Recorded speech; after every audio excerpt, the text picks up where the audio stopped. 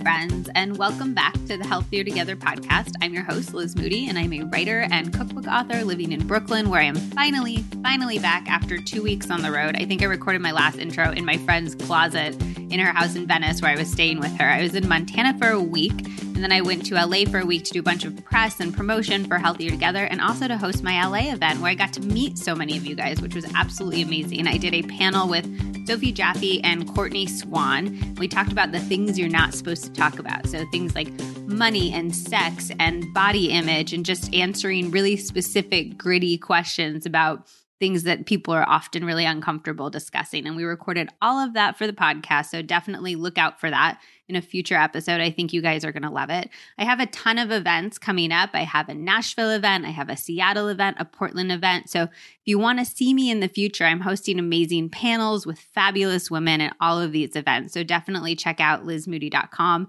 and click on the events tab to stay up to date, and you guys can come and hang out with me. I'll sign your book. We can drink a glass of wine. We can eat some snacks. It'll be really, really fun. And I love getting to meet you guys in real life, because you guys know that I am all about community. I know I'm like kind of boring about it now, but I think it's the most important thing in the world. And I think real relationships are the most important thing in the world. So speaking of that, Healthier Together is still doing really, really well. I'm so loving seeing all of the recreations of the recipes you guys are making. So if you are making recipes, please send them to me on Instagram, tag me in them so I can see them. Also, if you happen to be making your recipes with like a cute kid or a friend or a romantic partner, send pics of that. I love seeing like the real people cooking the recipes in addition to the food. I just think it brings the whole thing to life, and I can picture you guys in your kitchen and having a great time. And I don't know, it just like warms my heart. And if you haven't left an Amazon review of the book yet and you are loving it, I would massively appreciate that. Like the podcast, those reviews, I don't quite understand it all, but it definitely helps with the algorithms and it helps people find the stuff better. So if you like the podcast, leave a podcast review. If you like the book, leave an Amazon review or one on Barnes & Noble or wherever you bought it. And if you bought it at your local bookstore, good for you. Local bookstores are the backbone of America, and I really appreciate you supporting it. All right, let's get into today's episode. I really like this one. So I feel like the vibe of this one is if you want to get excited about cooking healthy food again, this is the episode for you. I was honestly feeling a little underwhelmed by the idea of cooking healthy food when I recorded this one, because I'd just been in nonstop cooking mode and promo mode, and I'd just been so deep in the food world for quite a while by the time that I sat down to actually record this in my kitchen.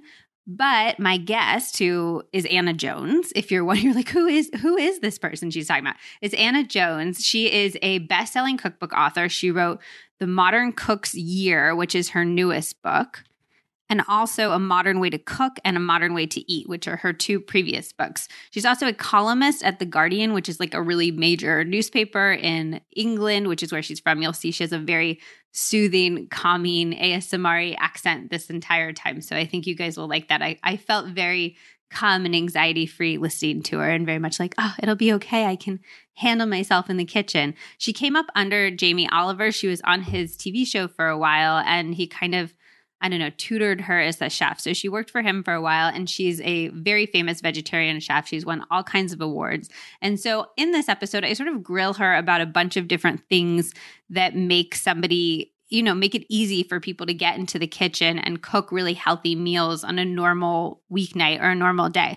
So we talked to Anna about her top tips for adding a ton of flavors to things. We talk about like the pantry staples that she always has on hand. We talk about how to make vegetarian food taste really, really good.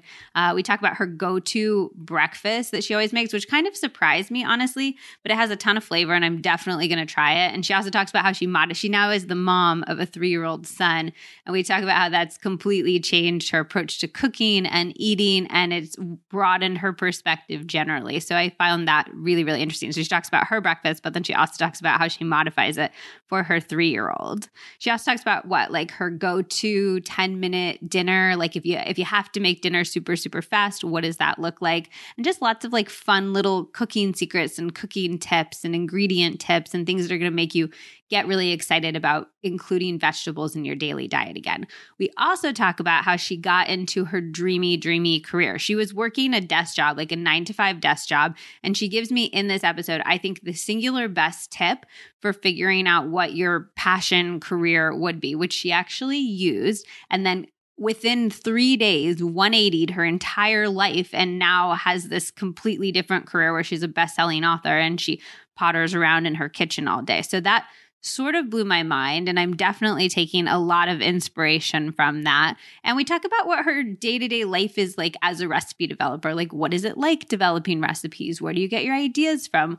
What is it like writing a cookbook? What are things people don't know about writing a cookbook? So it gives you a fun little sneak peek into that process. And then finally, we talk about some of her own health struggles, why she became a vegetarian, how her general feeling in her body changed after being a vegetarian in the ways that she expected and the ways that she did not expect, and different sort of wellness practices that she incorporates in her life, including a fabulous organizational sort of time hacky wellness method that I'm very into and I'm 100% going to try. So if you guys are interested in that, definitely you try it and then come hang out on Instagram. I'm at Liz Moody and you can tell me how it went and I will tell you how I'm doing and we will see if we're more organized, productive people together. I have medium hopes for myself because I'm truly the least organized human on the entire planet, but maybe it'll work for me and maybe I'll be super productive and I won't waste so much time browsing Instagram and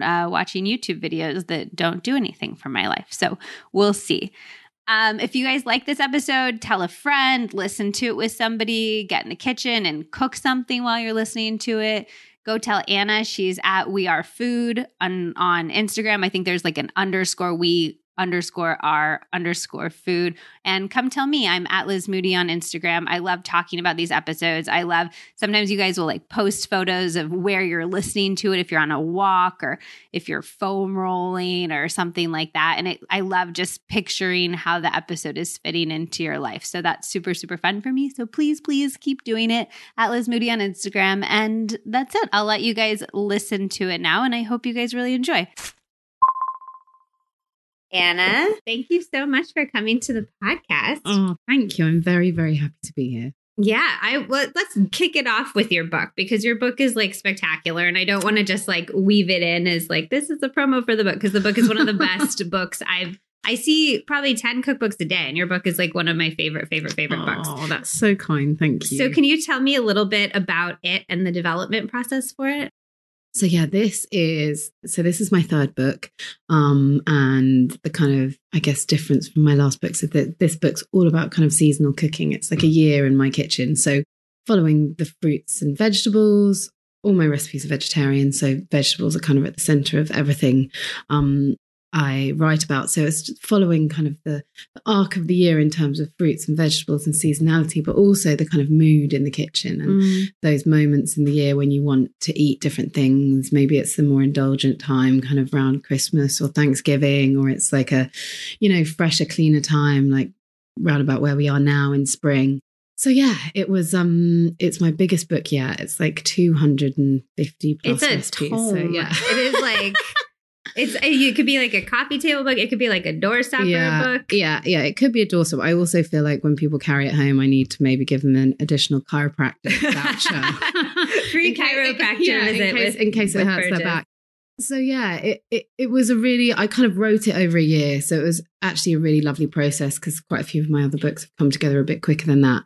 But I wanted to kind of be rooted in the different ingredients as they were coming up and the different times. So did you write spring in spring? Yeah. So I as much as possible. There were a few switches and, a few times I had to buy asparagus in December and test a recipe. But as much as possible, I tried to like be true to the kind of, the ebb and flow of the year because it felt like it would come across more naturally there. And I didn't intend to write actually such a massive book, but I just kind of I just kept going. The recipes kept coming out. And I actually have divided the book into 6 seasons in the end, just because you thought the calendar, like the normal seasons, wasn't enough. It wasn't enough. Yeah. I just not doing it right. I thought it was my responsibility to just add a couple of extra seasons. No, I think more just in cooking, I felt like the, winter, I've kind of put winter in 2 sections because I feel like especially, in the UK and here, because you have Thanksgiving as well, that run up to kind of Christmas,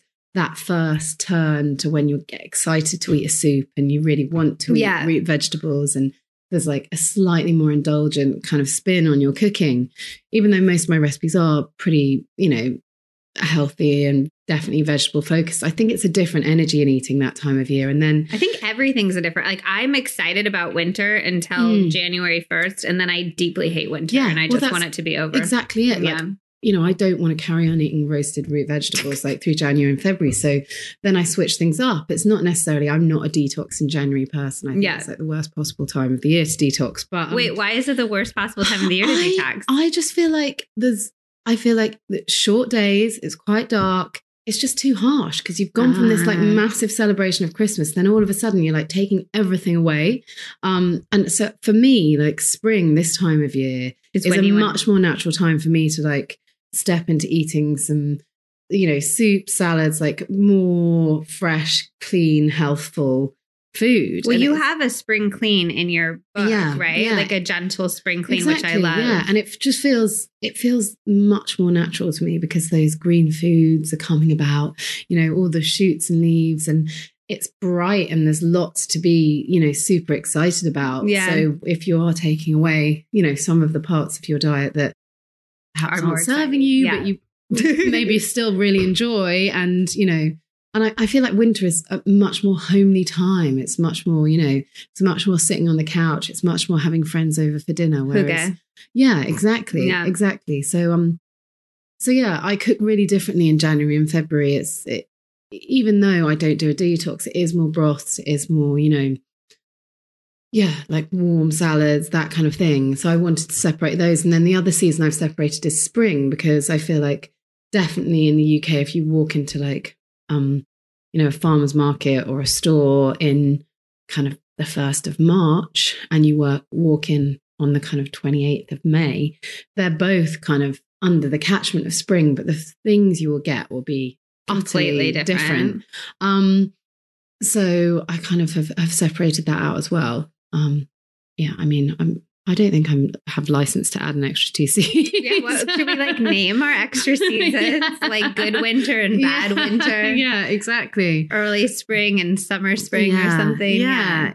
Well, I called the beginning, this bit we're in now, like the herald of spring, because it's got so much. Because you're classy and British, and you're just like the herald of spring. I just think it's got so much potential. Like everyone, there's an energy here in New York at the moment about that there's blue skies. It's the first couple of warm days. Like people feel excited about the change in what they're going to eat, the first asparagus, whatever. And it's the same in London at the moment. And I do feel like it's a time of a bit of promise, but it's promise and hope. And then the end of spring is completely different because you've got all those fruits, you've got all those vegetables, and it's much more abundant.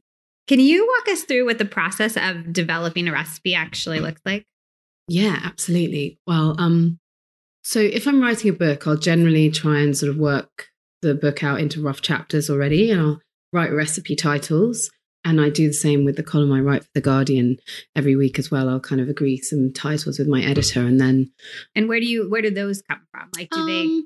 Sometimes for my column, sometimes it'll be a theme. Like a recent one I wrote was on tahini or cauliflower or birthday parties. It can be quite random. For the books, it depends on, which book it is and what it's going to be. But I try and look at it, and in each chapter have a balance of, soups, stews, pastas, tray bakes, or sheet pan dinners, which I think is probably a better way of describing it here. So I try and make sure each chapter has a balance. And then there's always, I keep a long list of like recipe ideas, or have shots on my Instagram of things that I think I would love to kind of recreate, or list stuff from restaurants. So that's kind of how. Do you get the idea though ever? Like, I feel like we see so much food. You have exposure to so many recipes these days on Instagram, in cookbooks, on websites, whatever, that sometimes I'm like, there's nothing left to make. Like everything's been created at this point. I do definitely get that feeling. And I think I'm actually working on another book for the UK that's going to come out in a year or so. And so I've been at home sort of writing that. And I did definitely feel a bit of writer's block around that. So how do you break through that? I think it's just sitting with it. I think I read this brilliant book and the starting quote was like, actually 60% of the writing happens while you're doing that thinking, while you have that block, and definitely, I know it's going to sound really ridiculous and fairly trite, but I do think writing is a bit of a stream of consciousness. Like, I don't wake up with like 260 recipes in my head and know the like layout of what's going to happen. It's, it's sitting down, it's getting, the pans in my hand, it's sitting at the computer, it's kind of thinking about all the nuances, thinking about the boring stuff of like, is this recipe going to be easy for someone to make? You know? So yeah, I think that's kind of how I break through it. And I think more and more I'm finding my inspiration is actually from like really mundane things. I think when I started as a young chef, I wanted to be like a really weird ingredient, like using ramps or pink peppercorns or whatever. And I still bring those in certain ways. But I think my inspiration has become much more humble, like to actually just help people get dinner on the table in a life-friendly way. So do you like think about, would you like survey your friends and be like, what are your problems with getting dinner on the table and try to sort of solve those problems? Yeah, I do with my friends, and I have quite a good like conversation with the people who follow me on Instagram as well. What's your Instagram handle? My Instagram is We Are Food. But if you type in Anna Jones, it will pop right up. Wonderful. Hopefully. So yeah, and I have a really nice dialogue, and I think that's one of the really wonderful things about Instagram and social media in general is this ability to kind of really connect with your audience and the people who buy and make your books and understand what are some of the problems important. that have like people have told you that you've tried to address? I think a lot of people, I think time is definitely the major one. I think people just don't schedule the time to cook that they used to, myself included. I can cook all day and still when I have to get dinner on the table, for my family, I still want to do it in like 25 minutes. Yep. So I absolutely understand that pressure. So I think time is a major one. I think, the ease of buying ingredients, I think is another one. That people are really, really keen on. I think people just want to be able to like remember what's in a recipe rather than walk around a grocery store like scrolling through recipes. Yeah, that's the number one feedback I've gotten with my book is like, oh, this is a manageable looking number of ingredients. And so many people were like, you pick up a book. And I think because chefs have that instinct to be like, this is so crazy, this is so different. And they'll do like 15, 20 ingredients. And then it feels really intimidating. I think it does feel intimidating. And I think people just, also it feels economically, it feels like a lot to spend. If you're buying like dried lime powder or whatever, are you going to use that again? Right. It takes up cupboard space. It's in considering all of these things. And I also think people are really keen now on just having having one pan, having one tray, like those things where you're not using like everything in the kitchen. Because cleaning sucks. Yeah, that's like totally sucks. If I had a little gnome that came in and cleaned my house every day, my husband and I would never fight. Yeah, that would literally be my dream. If someone could just fold all the washing once. Oh yeah, the gnome would do that. I don't mind doing the washing. It's the fold. No, same. We just have a big pile that like stacks up to our ceiling. Yeah, I'm so glad that everyone that you have the same situation.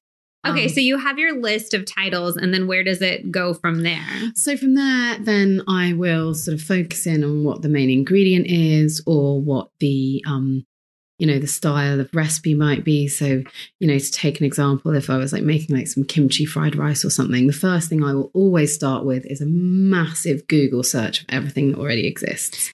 I don't do that because I'm so afraid of getting something in my head, not being aware it's in my head and then copying. Yeah. Well, I already have a really strong idea of what the recipe I want to have from the title. So I'll usually write a few ingredients that I think are going to be there, but I'm always really keen on my recipe not being the same as anybody else. Okay. So I do quite a big Google search, and just check that, it's not an idea that, because with the way we consume food media, sometimes I'll come up with an idea and realize it's something I've seen on Instagram or whatever. Without realizing. So I just try and make sure that there is a level of originality. And then from there Wait, and so what if you do that Google search and you've come up with a cake or something, like a dark chocolate cake, and then you realize that exists, will you try to twist it or tweak it? Yeah, maybe I'll try and sometimes I'll just, if it's too close and I'll just let it go. But if it's something that I feel like can be different enough, or I'll perhaps take it down another flavor route, or I'll, just turn it from, a chocolate cake into some brownies, or I'll add some teeny. It just kind of informs what I'm doing. I feel like, there are enough cookbooks in the world. And if my cookbook is a cookbook just full of recipes that already exist, then what's the point? I actually have no interest in writing it, so I want to always bring something that feels fresh and new and different. So, I'll kind of do that Google. And then once I feel like I've got the all clear creatively, I'll sort of write almost like a bullet point recipe. So I'll write down the ingredients I think I want to use, not necessarily all the quantities, but just a list of those things. And then a couple of, quick notes on what I think the recipe will be. And then I'll get up and cook it. And try and kind of I'll cook it without writing anything down, because I sort of have a bad memory for most things, but quite a weird sort of photographic memory for 55 grams. You're a savant. You're like a measurement savant. I have a weird memory for numbers, but not much else. So I kind of I'll cook it and I'll tweak it, and then sometimes I'll cook it again, and then I'll write the recipe up. So and sometimes it won't be good, and it will just it's the worst. We'll eat it, but it won't necessarily go in the book. I just I don't, how do you emotionally, I just find it so terrible when I make a recipe and I've spent 10 hours in the kitchen or whatever, and it's just a fail. It's so depressing. Yeah, it is really quite depressing. And I feel like, that definitely, the more I write recipes, that happens less and less. And even before I started writing my cookbooks, I developed recipes for other people for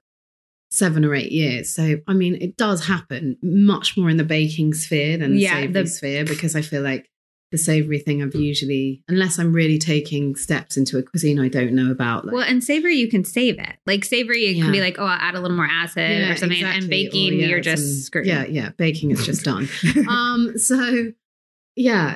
So sometimes it just won't go in the book, but we'll have it for our dinner.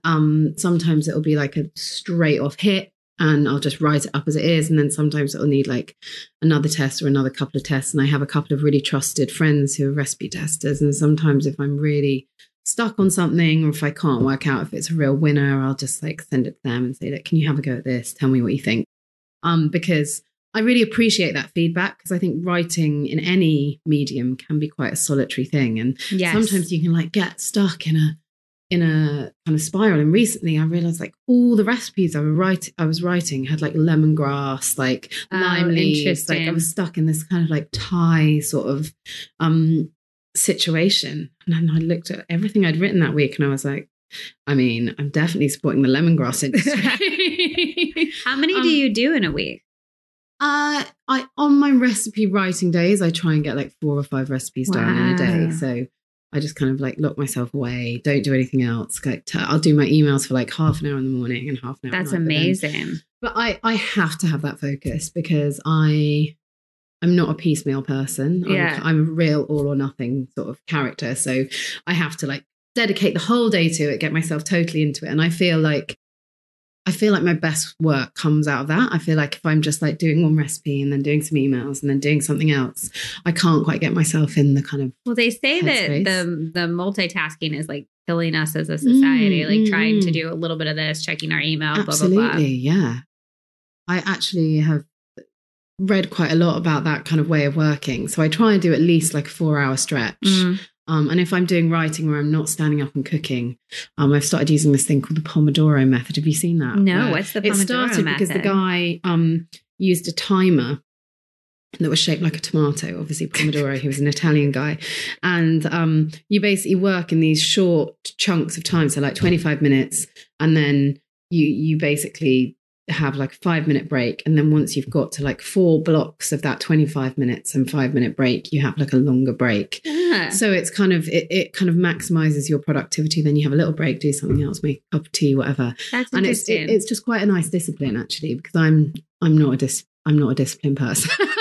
That's so I'm trying to think of how much I could get done in 25 minutes, but I bet it would be a lot if I wasn't constantly going to my Gmail tab or something that. Yeah. So I just try and turn all my Wi-Fi, everything off that 25 minutes, and then you can make a cup of tea or just have a walk around the room or get some fresh air for a couple of minutes and it refreshes. So yeah. No, I love it's really good. You're listening to the Healthier Together podcast. I talk a lot about this in my book, but my diet is around 80% vegetables, with the other 20% being animal protein, legumes, and grains. I am super picky about my meat, though, and there are literally 0 stores in my Brooklyn neighborhood that have the grass-fed and finished and pasture-raised products that I want. And honestly, I would rather eat no meat than eat meat that's inhumanely raised or filled with the kind of hormones that I do not want in my body. That is why I was so excited when I discovered ButcherBox a few years back. They send incredibly high-quality animal proteins frozen directly to your door. And this stuff is really frozen, too. Sometimes it would sit out all day while I was at work, and when I came home, it was still rock solid. Beyond being far better for the environment, this type of meat is way better for our bodies. Grass-fed beef, for example, has lower levels of unhealthy fats and higher levels of omega-3s than other types of meat, in addition to vitamins A and E and a ton of other health benefits. And if you want even more omega-3s, ButcherBox now carries wild Alaskan sockeye salmon. While we sometimes defrost our products in the fridge, more often I'll actually cook it straight from frozen, which I love because then no matter what, if plans change or if you're too tired to cook, your meat never goes bad and you never waste all that money.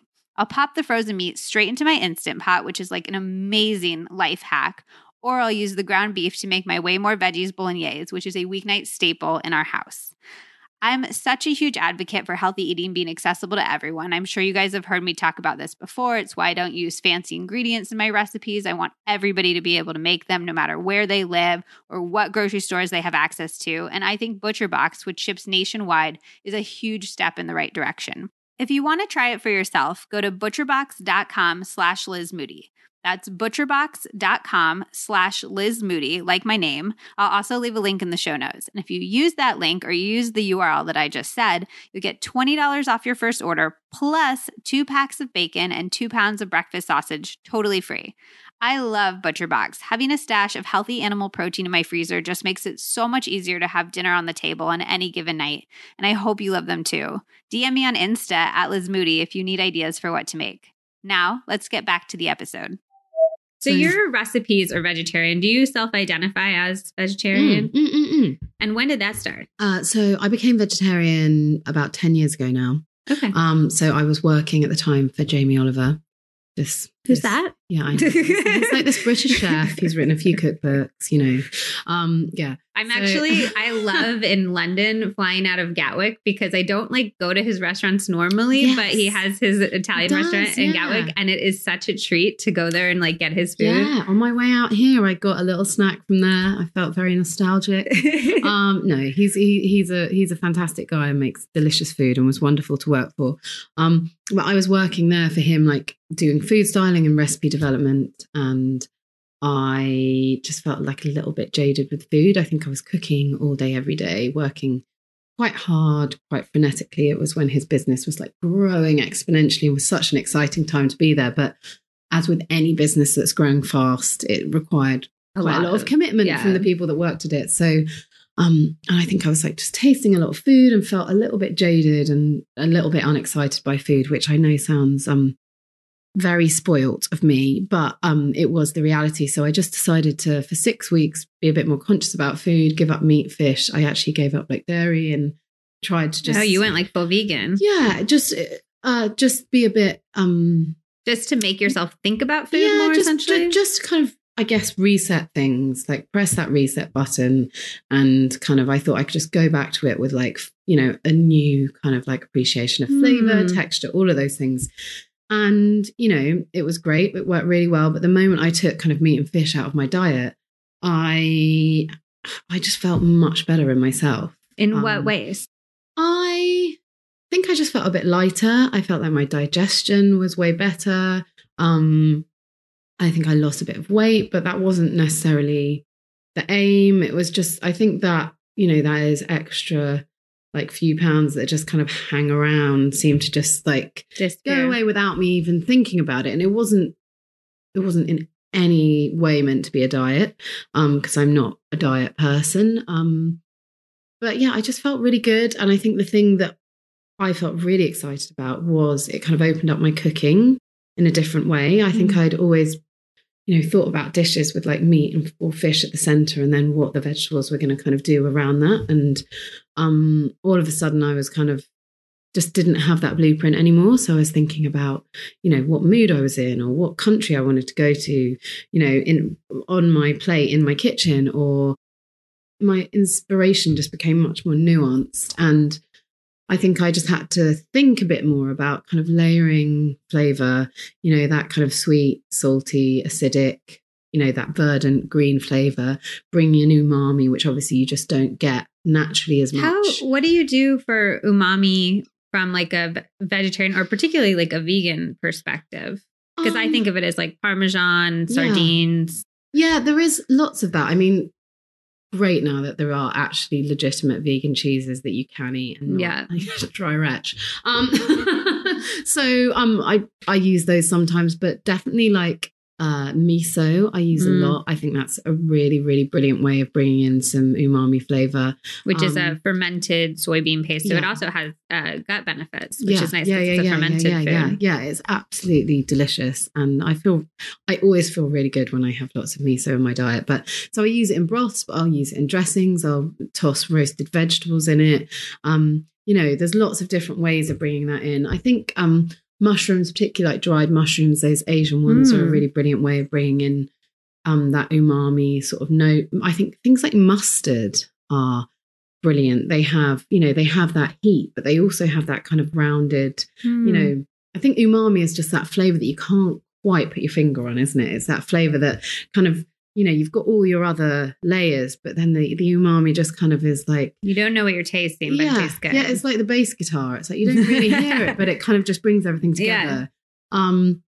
So, yeah, I think those would be some of my like, big hits. Like, I also think like I really, really like didn't like the idea of it when I first got a pot of it, but that nutritional yeast stuff, when you are cooking for vegans...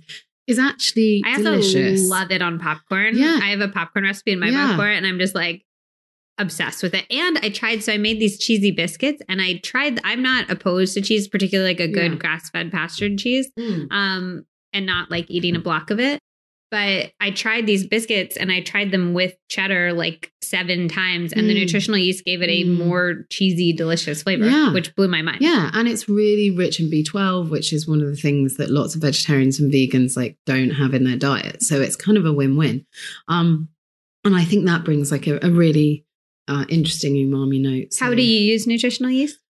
I use it like in lots of different things. Like my brother and sister are both vegans. Quite often, like if I'm making like a pasta situation where I would have put parmesan in, I'll kind of like just, make something with that. I make quite a lot of like, Mexican food. If I'm making like a cashew cream or something, I'll add some of it to that. But equally, like I think like sometimes when I like will just have loads of the ends of bags of nuts left over and roast a load of nuts with spices and then put some nutritional yeast over for the last bit. And I do think it's one of those great products that, it sits in your pantry. It doesn't take up that much space. It doesn't really go off. Yeah.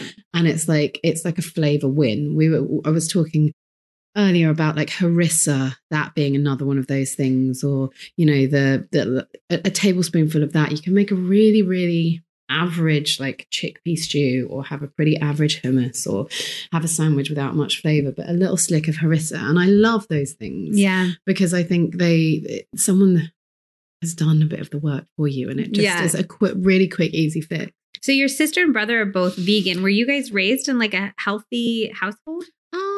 I mean, yes and no. I spent the first few years of my life in California, in San Francisco. Ooh. So there was a definite kind of... Where in San Francisco? I lived in Palo Alto, Ooh. Which was before like Silicon Valley and all of that. Before Silicon Valley really took off. So it was definitely quite a different place. But we were in and out of San Francisco a lot. And obviously that kind of, the kind of health food sensibility there definitely rubbed off on us and my mom. My mom was always like, no sugar. She was quite, she cooked healthy food for us. She's not someone who labors over cooking or particularly enjoys it, but we always had pretty, pretty healthy food and no sugar, which actually meant that that's amazing. At about 11, me and my sister were like, "What? We can buy our own chocolate," and then we went a bit wild. But we've come back around now, luckily. So, but I definitely, we definitely had sort of a healthful lean, but I'd say we were a pretty standard family. It was very much kind of meat and 2 veg. Right. We weren't vegetarian. But my brother actually was the first out of all of us to kind of become vegetarian. He's been vegetarian for like 15 years, vegan for like 10 years. And then me and my sister kind of for very different reasons followed suit. And it's quite funny because it's kind of trickled upwards in our family. Now my mum and dad are vegetarian? Mostly, my dad will eat a steak like twice a year, but apart from that, he's pretty much, and mum and dad eat a tiny bit of fish, but it's really changed how they look at food. And, just by seeing how you guys feel with it, or are you guys like nagging them? No, I think seeing how we feel, we all have very different motivations. Mine has really been, I love cooking this way. My sister's has always been much more for health. My brother's is very ethical. So I think they've seen all of our different reasons and they're, my parents are, I'm very lucky that they're wonderful people and they're inquisitive people. And so they've kind of picked up the China study, read those things. And, I hope that I'll be as open to change when I'm like, 65 as they are. But it's quite interesting because often I feel like the family decisions around food are made from the top and trickle down and never really go the other way. So although I'm so impressed, I feel like there's been so many more like, I don't know, because of like YouTube or what, but like 8, 10, 12-year-olds being like, I'm going to eat this way. I'm a vegetarian now. And then they're like just sticking to their principles around it, which I think is fascinating. No, it's really cool. And I think, we sort of all, I definitely think there are just these inherent decisions that aren't even made for you around food. Like I didn't make the connection that animals are animals for a very, very long time. Like that what you were eating that was... meat I was eating was an animal for a very long time. And, I'm not someone that casts judgment on anyone's food decisions. I feel like people have to do what is right for their bodies, for their lifestyle, for how, the food they can afford. So, this is my choice. Yeah, when I do see younger children making that connection, in some ways, I do think that is a level of education we need to give to children, So you started doing this recipe. Was that your first, the recipe development and all of that for Jamie Oliver? Was that your first sort of job, or how did that, it seems like a dream job. Yeah, it was a pretty dream job. No, that wasn't my first job. I worked in like consumer PR for a bit, and I was kind of that's like a different. Yeah, it was kind of a different angle, definitely. And because I did like an economics degree, which obviously has nothing to do with what I do now, I kept getting given like all the financial clients because I kind of understood the graphs and do the you spreadsheets like and that everything. sort of like the money world? I do. I don't think the money world liked me that much. I had a few jobs in like banks, and I mean, I think I'm just a little bit too free and easy for the money world. I used to turn up like 6 minutes late, and they'd be like, "You're 6 minutes late," and I was literally like, "No, I know the train was late," and they're literally, it was just so, you factor that in. It was just so hard line, and it just wasn't my cup of tea. So no, I was doing consumer PR, which was interesting, but it just didn't float my boat. I wasn't like passionate or engaged or really that into it. So I was reading an article one day in the paper about how you determine your calling. And it was in one of the British papers, and it said you determine your calling by which part of the Sunday supplement, the Sunday papers with all the bits you turn to first. Oh my God, I love that idea. Is such a cool thing. Because for me, it was always the restaurant section. It was way before there was these big polished food sections within all of the papers. But for me, it was always like the restaurant review. It was this amazing guy called A.A. Gill, who sadly passed away now, but this legendary British restaurant reviewer. And a kind of light bulb went off in my head. And I was like, of course, like this is what I get excited about. This is what I've always done at home. This is what I've always done for my parents. Like I was that geeky kid, like, Mom, Dad, can you invite some of your friends around so I can cook them a dinner party? I mean, like literally, who does that? So how did you, just rolling back to that, how did you know how to cook? My mum she's not like, as I've mentioned, someone who's really into cooking, but what she was amazing at is encouraging our interests. So when I expressed an interest in cooking, she bought me loads and loads of kids' cookbooks and loads of ingredients. Oh, that's amazing. And so she like empowered me to like cook the family dinner when I was quite young. Not probably nice. Not every night. Yeah. But yeah, occasionally she'd be like, yeah, you make dinner tonight. So it was very much something that she was encouraged by her and by my dad. So that's where I started. And actually, I think my mum, because it was something I could do that was helpful. My mom had my brother when I was about 10. So I think I could like, so you're kind of a grown up a little bit. Yeah, I could help and do some responsible stuff, which I loved. So I think that's where, the spark really started, like, So you hear this thing about like what section of the paper do you turn to? And were you like, all right, that's it, I'm going to culinary school? Basically, yeah. I got into work. So that was on the way to work. I got into work and I kind of, I like Googled like cookery courses in London, and this thing popped up, which was like Jamie Oliver's 15, which was a restaurant that Jamie Oliver started quite early in his career, where he took 15 young people from varying different backgrounds. It's still going now, actually, and he works with solely people from very disadvantaged backgrounds. Yeah. So it's kind of changed shape. But I think the interviews were like the next day. So I was like, did like a bit of a cheeky thing, bunked off work the next day, went to an interview, and they were like, yeah, come and do this weekend. So I went and did this selection weekend, which was so weird. It was like half cooking, half kind of like team building, like trust bound. falls.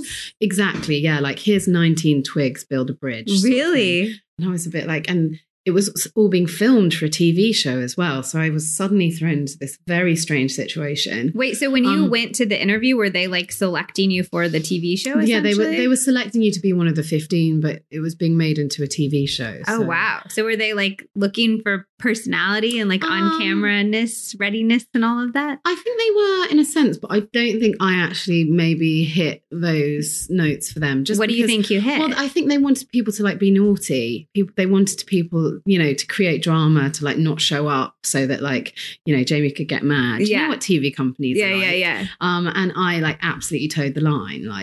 So why do you think they picked you? Well, I think it wasn't just the TV company. It was actually people who worked for Jamie who were picking as well. And this dear friend of mine now, Pete Begg, who I think just saw something in me that I was like really super excited and geeked out totally about food. And I guess I had a few cooking skills. So, yeah. And that selection weekend happened. Then on the Monday, they said, you've got a place the next Wednesday. So literally within a week, wow. I quit my job and I was cooking full time in a kitchen. So were you nervous? This is like a huge life change. I was a bit nervous. Like, I feel like if you could flash forward and be like, you're going to get a Guardian column and write all these books, it's one thing, but there's no way you would have thought that was even a possibility back then, right? No. Well, I think I've always been good at like trying to set myself goals.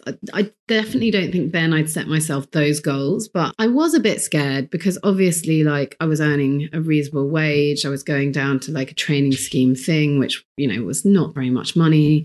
I was kind of doing something that, I had quite like an academic sort of education, and I was suddenly doing this thing which was like going to be a chef in a kitchen, which no one had ever told me was like something that you could do as a job. Yeah. And so it did feel a bit funny. Also, I was a bit like, Jamie Oliver was like this like big celebrity sort of chef guy, and he was definitely appealing to a certain demographic in the UK that perhaps wasn't me. So I was a bit like, what's this fit going to be like? Yeah. Is this going to be right for me? So I was a bit nervous, I think. But I think more than that, I was just really excited. I literally couldn't believe my luck when I was like in the kitchen. I was like repeatedly pinching myself. Like, I'm just cooking all day, every day. And I just felt like I would pay you to do this. You were on this TV show, and is that sort of documenting the process of learning how to cook? Yeah, it was just documenting the process of how it worked with Jamie, like bringing in lots of different people and trying to take them from zero skills. I had, I guess, a few cooking skills, but still very, homemade cooking skills into people who could run a restaurant. And it was like a 1 hour special. So it wasn't any like major series or anything.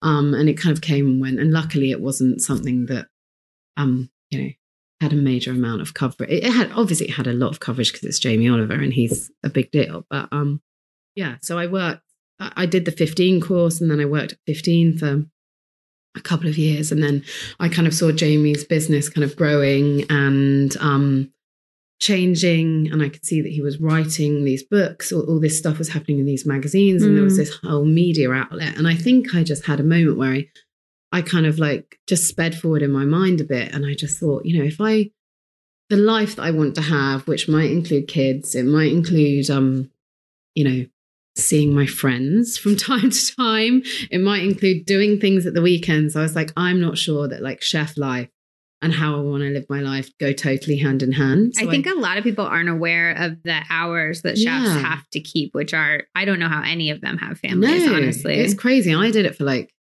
3 or 4 years and it was intense, but I only had to look after myself. I didn't really have, you know, I had obviously my mom and dad and my sister and brother, but I didn't really have any dependent people. And so I could give it my all. But no, it's definitely hard. And I just don't understand how. I think kitchens have changed, thankfully, but I think it must be really, really tough to be, you know, a mom or a dad of a very young child and work in a kitchen. So I did that for a few years, and then I kind of saw this opportunity to kind of move sideways into Jamie's sort of very fast growing business and help him with. So did you pitch that? Were you like, Jamie, you need my help. I'm the lady for you. Kind of. I think one of the British food magazines called Good Food Magazine came in and they asked some of us to write recipes for this feature they were doing. And I was literally like, you know, like something went off. I was like, right, here's the opportunity. So I've always loved writing. So I kind of wrote loads of recipes as well as I could, like took everyone else's recipes, like transcribed them, sent them to them, and then said, can I help on the shoot? And then on the shoot, I kind of like just made myself as useful as possible. And then at the end, I was like, do you want to give me a job? You know, it was brilliant because it was, as I say, like a very fast growing place. So there was space to then jump over and, do some visual stuff and writing and things that I really, really enjoyed. What's Jamie Oliver like behind the scenes? I really want to hear that he's like a miserly, depressed man because he's so cheery and happy and like saving the world. And I'm just like, come on, give me some dirt. Yeah, I mean, there really isn't that much. There isn't really. He's a really, really good guy. Yeah. He unfortunately seems that way. Yeah, he is kind of as he comes across. Yeah. He's genuine. He genuinely so deeply cares about what he's doing, about the recipes he and the kind of content he puts out into the world, and about the kind of, you know, social projects and health projects that he works on. And I mean, he could very easily, I mean, he's a very wealthy man now. He could just stop, sit on his laurels and not bother about like, go to South France, you know, talking to the government about reducing sugar or sugar advertising or any of these initiatives that he takes on, which are actually really hard. They take a lot of energy from his staff. And you know, he's just a really good guy, and he was really good to work for. Actually, he's one of those people who kind of, you know, if you work hard for him, he obviously has these incredible opportunities and access because he's, you know, a major worldwide celebrity now. And especially I feel like in England, it's such a small country and everybody does know each other. So if you're somebody of Jamie Oliver's stature, like he would know everybody. Oh yeah, he literally knows everyone. I mean, he's on a level with like the Prime Minister. Like he's like, everyone knows him. Most people like him. Yeah. I'm not sure they're in that regular contact at the moment, but that's a whole nother conversation. We'll do our Brexit podcast later. But no, he's just a great guy and you know, a real genuine family man. Was he involved in you getting your first cookbook deal, your gardening column, or was that? How did that all come about? No, that was completely separate. So I basically did a bit of work writing and doing some media stuff kind of on behalf of 15 and that initiative, and met a couple of people through that who I think saw that, you know, I could speak coherently, which congratulations. Thank you very much. I'm really patting myself on the back for that. Yeah, no, I guess I had that sensibility. And then this opportunity came up with the publishers to write a cookbook on behalf of a British brand called Innocent, who makes smoothies, who were quite an iconic British brand. They were the kind of first British brand who kind of spoke directly to their customers on the bottles, like saying, "Hi, this is your smoothie," rather than, in a brandy way. So they were really quite pioneering, and they wanted someone to write a cookbook, ghostwrite a cookbook for them. So I did that, and then met my publisher, and I think she saw something in me. She was like, "These recipes are great. Let's do your own book." And it kind of went from there. So it was really, really amazing and organic because I didn't have to pitch. I didn't have to write any proposals. That's amazing. And I know lots of my friends who are really talented writers and write cookbooks have had to do that. And it can be quite a process. So yeah, I am really lucky that this whole journey has been quite organic, and I know not sound like too much of a hippie, but it definitely feels like it was the right path. Like there weren't any major kind of barriers or stumbling blocks in my way, which I'm super grateful for. Did publishing the cookbook change your life? I think it did change my life in quite a lot of ways. It was something I've always wanted to do. Like I literally used to do like cooking shows to pot plants in my mum and dad's kitchen. Like I think it's always been something in my psyche that I knew I wanted to do. So it was really empowering to have achieved something that I really, really wanted to achieve in my life. It's definitely given me a different platform. Now all the work I do is stuff that I really care about. So when I worked as a food stylist and recipe writer before my book came out, I was still having to cook, meat recipes, fish recipes, work with brands who shall remain nameless, who perhaps didn't align with my beliefs. And so it's definitely changed that for me. A lot of the work I do now feels very #authentic. But, that sounds ridiculous, but that was a big shift and a big change, and has really, really, I'm grateful for every day, because it's, whilst I work damn hard, it's it's nice to be able to stand behind all of the work you do and say, with total integrity that you believe in it. Was there anything that surprised you about publishing a cookbook?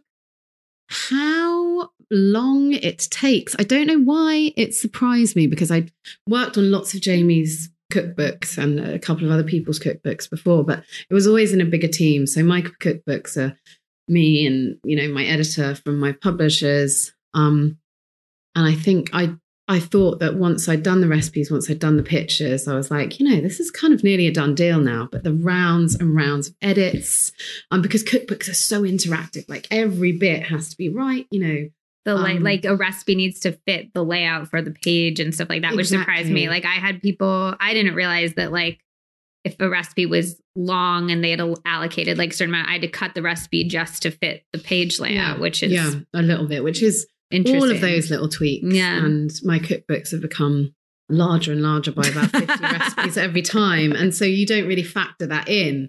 You kind of factor that into the recipe writing process and the shoot, but then you don't realize that actually you're going to be spending an extra like 25% of your time on every single edit. And when there's 8 edits, it's like, what? Yeah. But yeah, I mean, it's kind of a dream job. So I love every bit of it. But I guess what else has been surprising?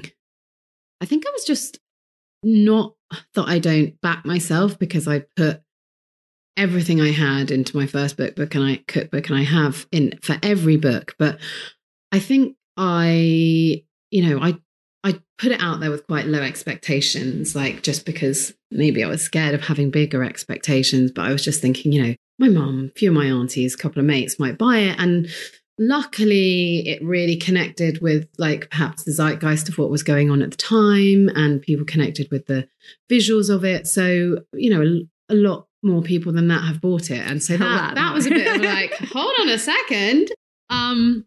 And I'm super grateful for that, and seeing people that like post recipes on Instagram and cook the food that I've like come up with in my funny little kitchen for their family is like, it's a without wanting to sound like too over the top. It really is an honor, that people are doing that. You're listening to the Healthier Together podcast. This episode is sponsored by one of my favorite food brands, Love Beets. You may have seen them in your local grocery store's produce section. They're in the cute little packages with all the little hearts all over them. We all know how good beets are for us. Their anti-inflammatory powers have been shown in study after study after study, but truly, they are so messy to prep. When you're done, your kitchen kind of looks like a murder scene.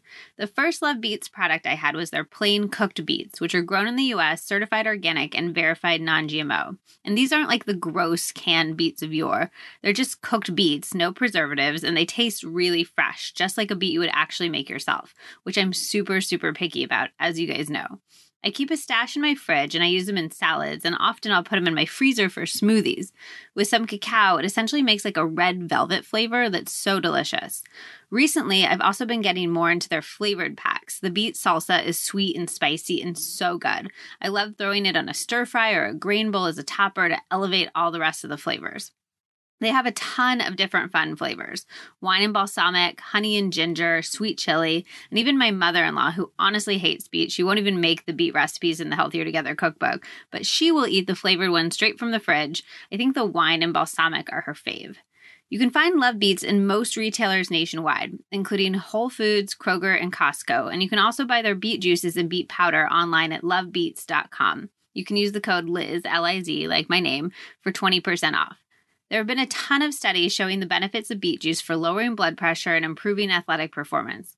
I personally love to use it mixed with sparkling water, like a half and half situation, to make a beet soda, and they have a ginger version that's especially good for that.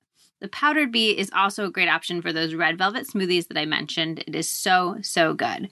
You can also follow @LoveBeets on Insta for more recipe ideas. And as always, you can DM me if you need recommendations or ideas for what to do with them. I'm @LizMoody on Instagram. All right, I hope you guys love beets as much as I do, and I cannot wait to see what you guys make with them. Now, let's get back to the episode. So shifting gears a little bit, you are vegetarian, and that's actually like made you feel a lot better in terms of your health. Is there any other sort of like wellness practices that you do to feel good? I have a 3-year-old son, so my wellness practices are less prevalent than they used to be. I've been doing a kind of Kriya yoga meditation and some asanas for about 8 or 9 years now.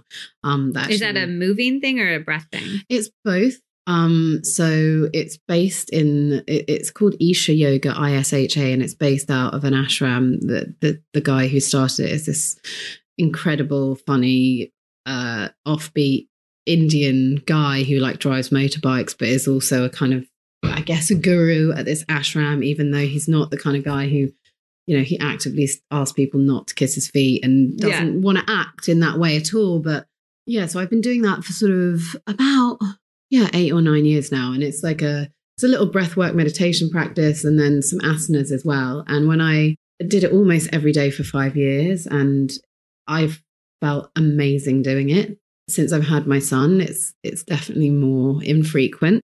But that's something that I do try and definitely knit into my day. I definitely notice that it allows me a little more reaction time between like shouting at someone out the window if they've like cut me up in the car or, you know, it definitely helps. Other things, I think for me, like quite often, you know, cooking can become my meditation, like just trying to like turn, you know, have a quiet kitchen, like turn all the music off and actually just like really connect with the process. Yeah, as the mom of like a 3-year-old, there's not that many other self-care practices that go on at the moment. Has having a 3-year-old changed how you cook at all? It has a bit. He's very cute. I mean, I like him. Thank you. He's not like the most adventurous eater, which has been a bit of a shock to me actually, because I thought he's 3. Well, yeah, but I thought he'd come out wanting your lemongrass. I thought he would just be having like green smoothies, spirulina shots with me. I think I was actually quite ignorant about how sensitive children's palates are, and I just, you know, so many people had told me, well, if you just get them to eat everything, if you put it in front of them, eventually they'll eat it. And I can categorically say that with some children is not the case. I harbor fantasies of when and if I have children, like telling them broccoli is dessert and getting them like, oh my gosh, you get to eat your broccoli now. Is that you can't do that? I've tried that. It hasn't worked that well with Dylan, but I mean, maybe some kids would be into it. But yeah, it's really interesting because I had very little sympathy for people who just said, oh, I don't like chili. Oh no, I don't like vegetables. I don't like fruits. Like I'm more talking about adults here than children. And I just thought, how can you like just give it a try? Like stop being so kind of like, you know, closed-minded in your views about it. But having seen how sensitive Dylan's palate is and his reaction when he eats something that he doesn't like, it's given me a lot more sympathy for people who do have like aversions to stuff. And, you know, Dylan, it's funny because he was almost, when I was pregnant with him, I couldn't eat any of the things I usually eat, like squash, kale, sweet potatoes, any kind of pulse, like totally turned my stomach. And now the things that I didn't want to eat when I was pregnant, he doesn't want to eat. That's so like, interesting. He was almost like tapping on my, like, you know, tummy from the inside, being like, no, mum, let's have a plate of pasta. So that's fascinating. And I also like, he does have a balanced diet. You know, I'm kind of making this maybe for a bit of humor, probably more exaggerated than it is. He does eat vegetables. He does eat fruits. He does eat protein. He does eat, you know, nuts and some legumes and stuff like that. So, which is more than most humans on the planet. Yeah. So I think my bar for what is a really, really balanced diet is probably set pretty high. But yeah, I also think it's one of those things, like all of us in life set our standards so high for so many things. And I think when you're a parent, those standards, because they're not about you, they're about someone else, they're almost more important and higher. And there are so many things every day we can give ourselves a hard time about, aren't there? Yeah. And so I just try and be a bit free with Dylan and his diet and just think, yeah, you know. Yeah, good enough. Yeah, exactly. It's enough. He's hitting all the food groups and we'll get there when we get there. So. All right, I have some cooking questions I want to ask you. What are some ingredients that everybody should be using in their kitchen, but they're not? Oh, that's a really good question. I using in their kitchen, but they're not. I'm just going to have a think about this and make sure I have a good developed answer.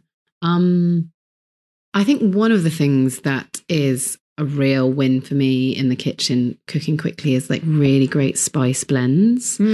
I think lots of people have like different spices and they might have like, you know, a curry powder or something like that. But I think there's loads and loads of decent like spice blends available now from like that Ras Al Hanout. I don't know if you have that. Yeah. It's like a North African spice blend. Yeah, we have it. You know, to kind of delicious garam masalas, to like Sri Lankan curry powders. And for me, they are a really great way of kind of like adding like a rounded flavor to something without having to either have 20 different spices in your cupboard or, you know, have to get like 10 jars down and put loads of little bits and bobs in. And even, you know, like dukkha, which is a spice blend, you know, that has kind of hazelnuts or sesame seeds at its base. You know, I think little pots of those are a brilliant thing to have around, because even if you've got like some hummus or some yogurt or whatever else that you might be putting on the table to top things, you know, a little sprinkling of that on top completely changes what you're eating. So I'm really into those at the moment, for my own home cooking as well, because it just kind of speeds things up and means that you've got a lot of flavor. I think. Where do you buy those? Just I buy them from lots of different places. There's a brilliant British company called Rooted Spices. Here, I know there's. I just saw a company in a shop down the road called NY Shook. Which, New York Shook. They're amazing. Yeah, they have lots. I have them in my. Yes, they have great spice blends. They have a really amazing harissa, which I'm also totally in love with. Other things that I think people should be using in their kitchen. I mean, I think seasonal veg is a major, major, major thing. And I think perhaps we are in a bit of a food bubble, the people like us who work in food. And we think that everyone knows about seasonality and everyone knows that asparagus comes around in May and that strawberries are actually only in season for like 2 months. Because your grocery store wouldn't tell you that. Exactly. And it's not in their interest to tell you that necessarily, because, you know, they can sell you asparagus all year round, but it's, I think, up to us as consumers to kind of like ask those questions, even if you are shopping at a grocery store. You know, look at the label. Where is it from? Is it, you know, is it US grown? Is it flown in from Peru? Obviously, here in the US, you have a much bigger catchment. In the UK, we're teeny island. Yeah. So, you know, we have to, you know, sometimes in the winter, I definitely buy things that have come from Spain and Italy, because otherwise I'd be eating Swede all year. which love a Swede, but and I think there's lots of humble seasonal vegetables. Swede is a really, really good example, actually. You know, if you kind of roast that whole, it becomes this delicious. I think buttery, Swede is not. It's a British. I think is rutabaga. I think it's rutabaga. Yeah, I was trying to remember. It's rutabaga. Or something, you know, very simple like that, or a cauliflower, which obviously is a bit of an easier connect for people because so many restaurants here and in the UK have like cottoned onto this whole roast cauliflower thing. But they're so cheap. You can buy one of those incredibly cheaply, put it in your oven, you know, cover it in spice. I've got a recipe in the Modern Cook's Year for a kind of aloo gobi, which is like cauliflower potatoes, so big roasted cauliflower in the middle with a kind of coconut milk, lemon, mustard seed thing that soaks into all the potatoes. And, you know, that like, you know, sheet pan dinner is so cheap. And I think, you know, there are all these far-fangled, like interesting kind of farmers market ingredients. But actually, I think some of the really humble vegetables that we can buy very cheaply can be just as amazing. And what's your take on like the whole superfood scene, like ashwagandha and collagen? I know you said spirulina shots. Like, how do you feel about all the powdered superfood stuff? I'm not someone who really buys into that too much. I think for some people, they can definitely be quite helpful. I do think that ashwagandha and some of the mushroom, the cordyceps things are actually, those things have been helpful to me with like balancing out some like hormone situations I had after Dylan. But I use them quite selectively and not all the time. For me, I'd much prefer, if I can, to eat an actual food, you know, meal. And equally, I'd prefer to eat a bowl of fruit than necessarily juice it into a juice or a smoothie. I do have smoothies sometimes just for speed and ease, and sometimes I feel like them. But yeah, I'm much more about kind of trying to eat like the biggest rainbow of fruit and veg you can, the biggest, you know, sort of rainbow of grains, legumes, pulses, you know, varying kind of like the bread you eat, you know, obviously all within the remit of like delicious homemade kind of like grass fed when it comes to dairy, eggs, etc. So, yeah, that's more how I look at nutrition rather than trying to bring in like powders and stuff. And I think, but I guess for some people it really works. And what do you eat for breakfast every day? I generally eat porridge for breakfast, oatmeal, just because it's quick and easy. And with my son, he's really into it. So we eat oatmeal, sometimes with like quinoa flakes, sometimes with oats, try and vary it up. Sometimes I do a mixture.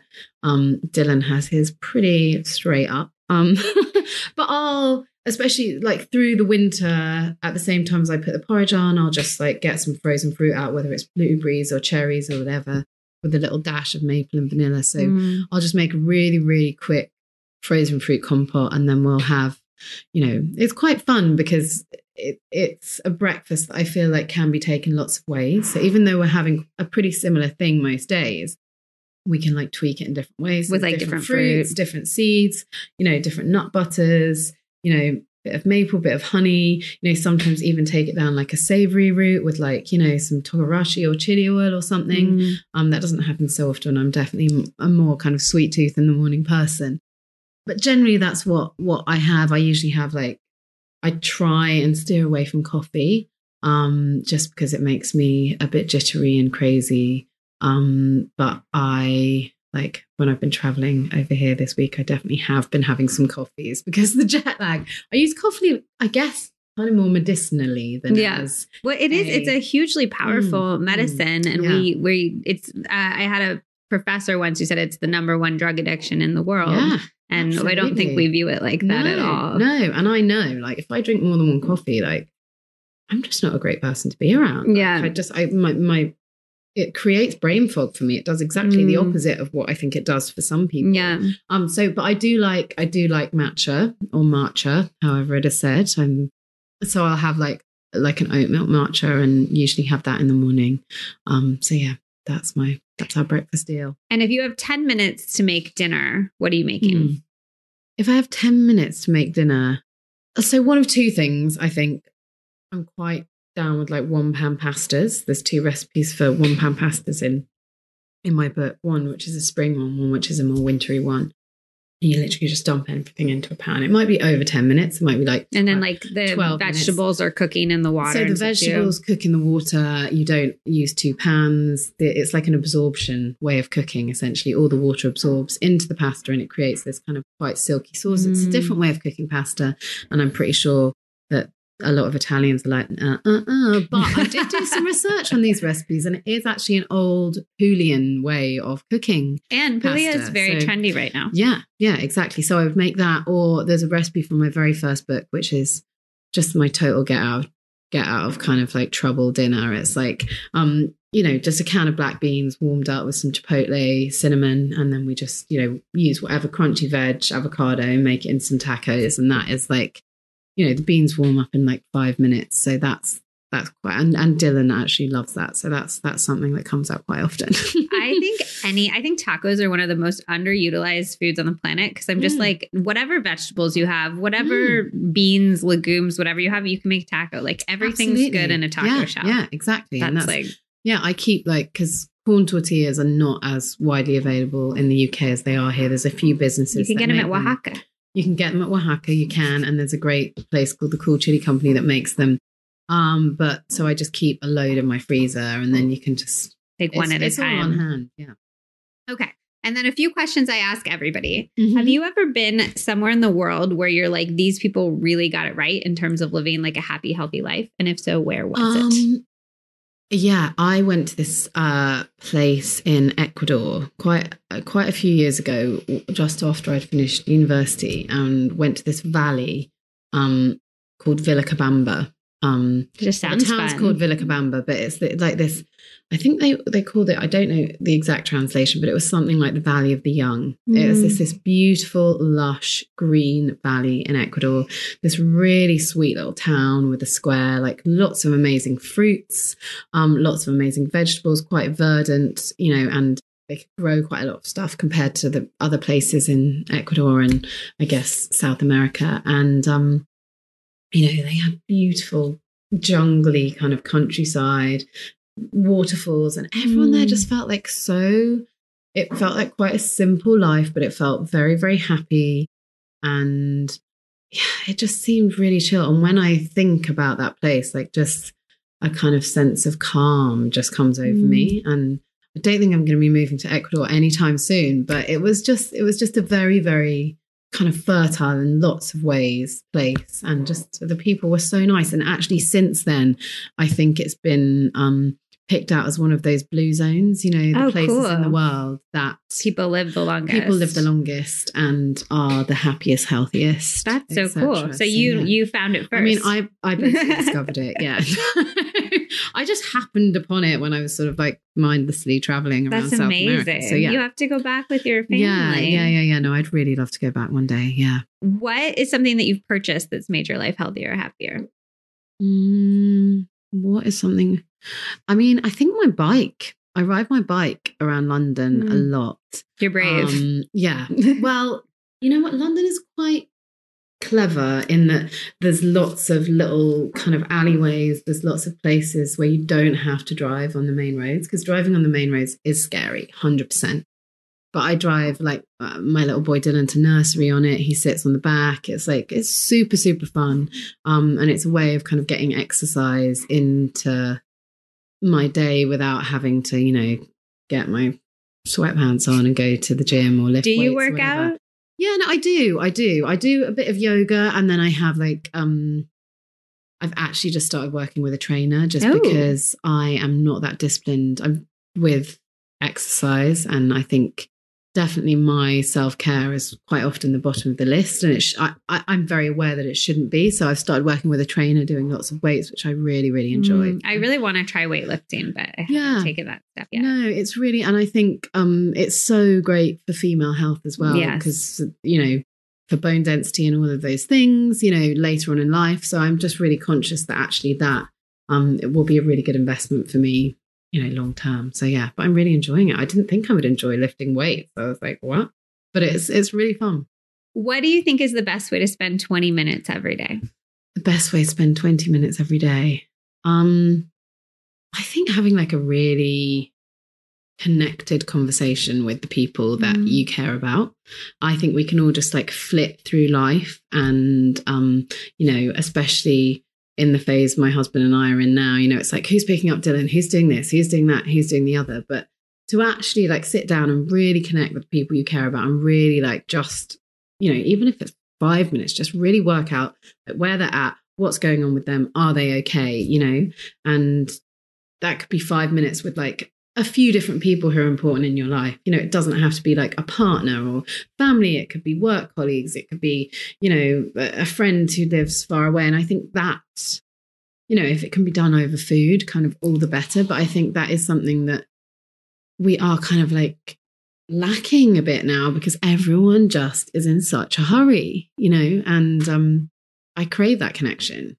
I had a therapist once who told me instead of asking just like, how was your day, to ask like a specific question, what happened with this thing today, or what was the most exciting thing that happened to you today, or something like that. And I found that that's led to so much more connected conversations versus just like, oh, it's like fine, like whatever, inviting people. That I've really realized that with my son. If I ask him like how his day at nursery was, he's just like, it's like he always can't.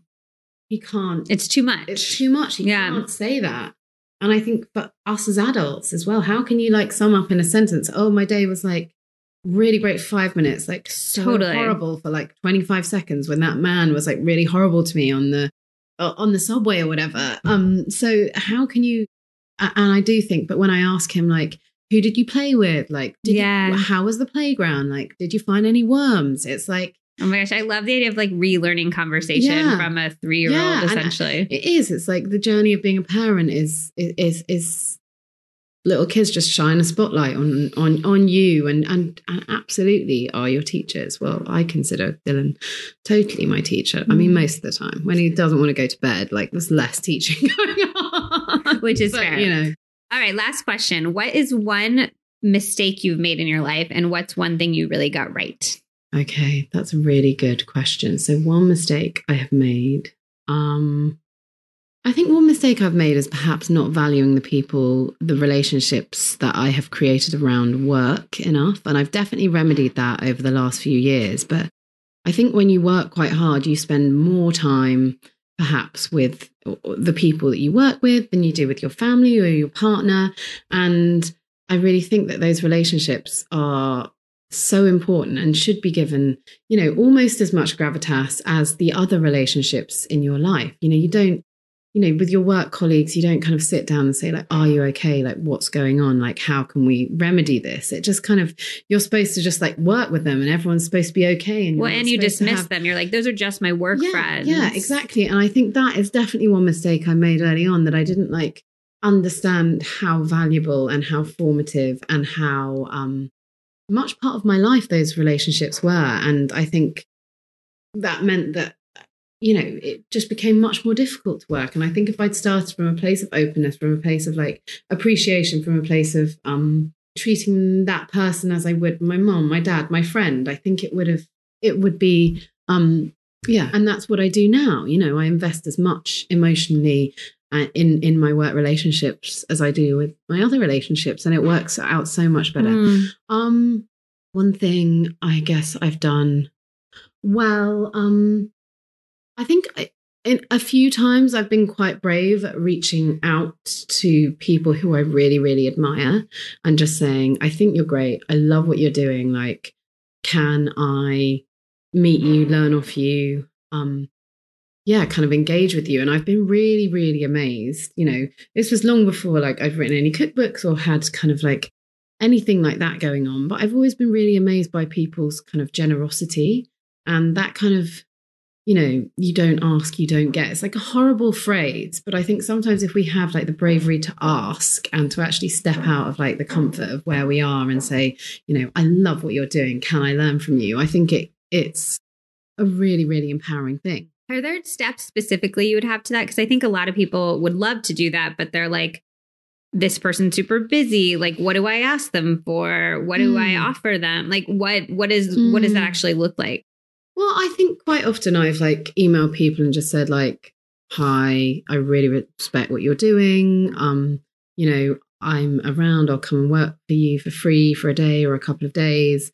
Or like, I think I've just more packaged it like that. And I think I love that, because it's not just like take the time out of your day to have lunch with me and give me advice. It's like, I will work with you for a few days for free and I will learn all the stuff you have to teach me in that time. Absolutely. And I'm a big advocate in people being paid for what they do. I think there's only a certain amount of time you should give for free, for sure. But I think definitely relationships are much more built when you're kind of like round a table, like putting peas or, you know, clearing up like a room full of crap after a shoot or something. You know, that's much more bonding than kind of sitting necessarily over a coffee and kind of like asking someone questions. So I love that. Well, thank you so much for taking the time to be here today, Anna. It was such a nice conversation. I really enjoyed it. Wonderful. How soothing is her voice? Her accent is just stunning. I want to just like lay back on my couch and let it run over me like cold water and bring me to a place of zen and happiness. And also, she just shared such wisdom and inspiration. You can tell that she deeply loves food and deeply loves flavors. And she definitely inspired me to get into my kitchen and play around with some spices and play around with some cooking techniques. So I hope she really inspired you guys too. If you are inspired and you do make anything from this recipe, definitely tag me on Instagram and tag her on Instagram so we can see and we can share it and we can enjoy that you got something real and tangible that you can bring into your lives out of this episode. And if you did enjoy the episode, if you wouldn't mind leaving a little rating or review on iTunes, it massively helps the podcast and it's always so appreciated. That's it for today. I can't wait to see you guys in 2 weeks with a brand spanking new Healthier Together episode. Have a great one, guys. Love you.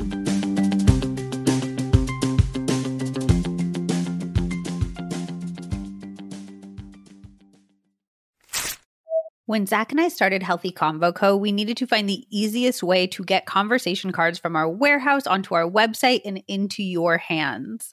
I thought it was going to be the hardest part of starting a business, but it wound up being one of the easiest because we just use Shopify.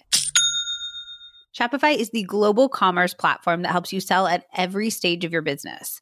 From the launch your online shop stage to the first real-life store stage, all the way to the did we just hit 1 million orders stage, Shopify is there to help you grow.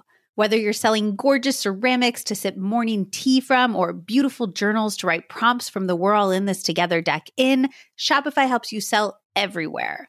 From their all-in-one e-commerce platform to their in-person POS system, wherever and whatever you're selling, Shopify's got you covered. It helps you turn browsers into buyers with the internet's best converting checkout, up to 36% better compared to other leading commerce platforms. And sell more with less effort thanks to Shopify Magic, your AI-powered all-star. I know as a consumer, I'm way more likely to buy when a website has Shopify. It has all of my information saved, so checkout becomes a one-click situation, even on small business sites, which makes me so happy because I love shopping small. But it's not just small. Shopify powers 10% of all e-commerce in the US. And Shopify is the global force behind Allbirds, Rothy's, and Brooklinen, and millions of other entrepreneurs of every size across 175 countries. Plus, Shopify's extensive help resources are there to support your success every step of the way. Because businesses that grow, grow with Shopify. Sign up for a $1 per month trial period at shopify.com/LizM, all lowercase. Go to shopify.com/LizM now to grow your business, no matter what stage you're in. Shopify.com/LizM.